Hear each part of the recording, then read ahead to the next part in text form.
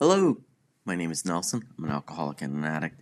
It's not my real name. It's a pen name that I came up with here at LOL Sober.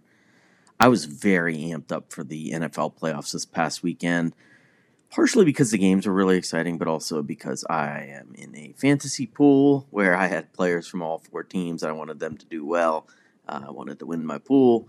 So I couldn't wait for the games on Sunday, and I found myself just thinking about them all week, just chewing on those games in my head all week. And it was a lot of fun, to be honest. Like, I really enjoyed it. I like, in sobriety, I think it's okay to have things that you really enjoy, even if it's something you think about a ton. I got sober so that life can be beautiful and fun, and so I consider football is that for me. So on Friday, I did my usual 20 minutes of meditation.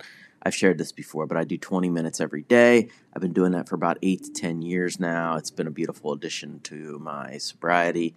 I also, on Friday, said a prayer where I simply asked God to walk with me for the day.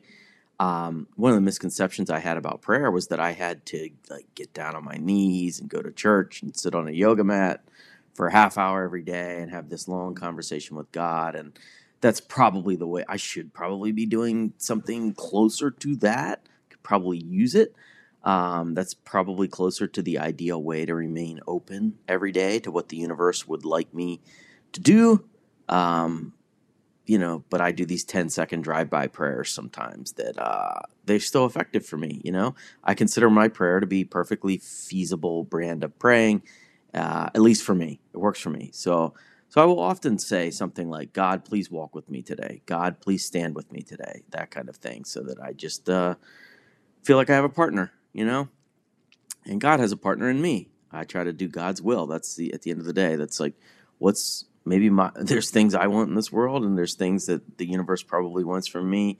I got to try to, sync those things up, right? So during my meditation, I kept finding my brain going like, deep breath in, now deep breath out, deep breath in.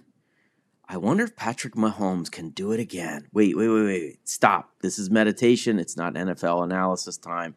Let's take a deep breath in. Let's start over again. Okay. I bet the Ravens have a good game plan for shutting down Travis Kelce. Hey, come on now. Stop that. It's time to meditate. And this went on and on and on for most of the 20 minutes.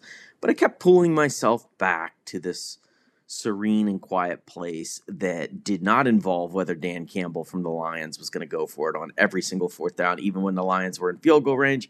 So I finished up, and I felt a little bit like my meditation had flopped, or that I had flopped in the meditation.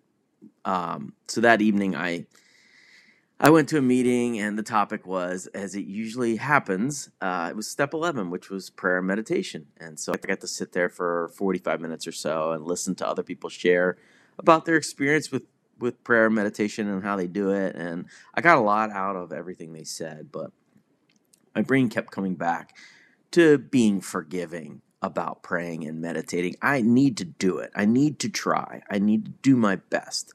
But I don't necessarily need to do it perfectly. I'm not a monk when it comes to the meditation stuff, but I do pretty well, and it helps me. So that's good, right? I need to do it to the best of my ability, and the bottom line is, as weird as this sounds, terrible prayer and meditation is still good. It is still better than anything else I would have been doing. I mean, it's not like if I went on Facebook and read my uncle's election thoughts for 2024, like that was going to be better. Or if I went on Instagram and watched a reel of a cat and a giraffe dancing at a zoo, like I don't think that's that spiritually nourishing either, right? So even so meditation is just like making my life better, So I'll keep saying my prayers even if they're short, and I will keep doing my meditation even if the Super Bowl is right around the corner. And I really am wondering if Patrick Mahomes can do it again.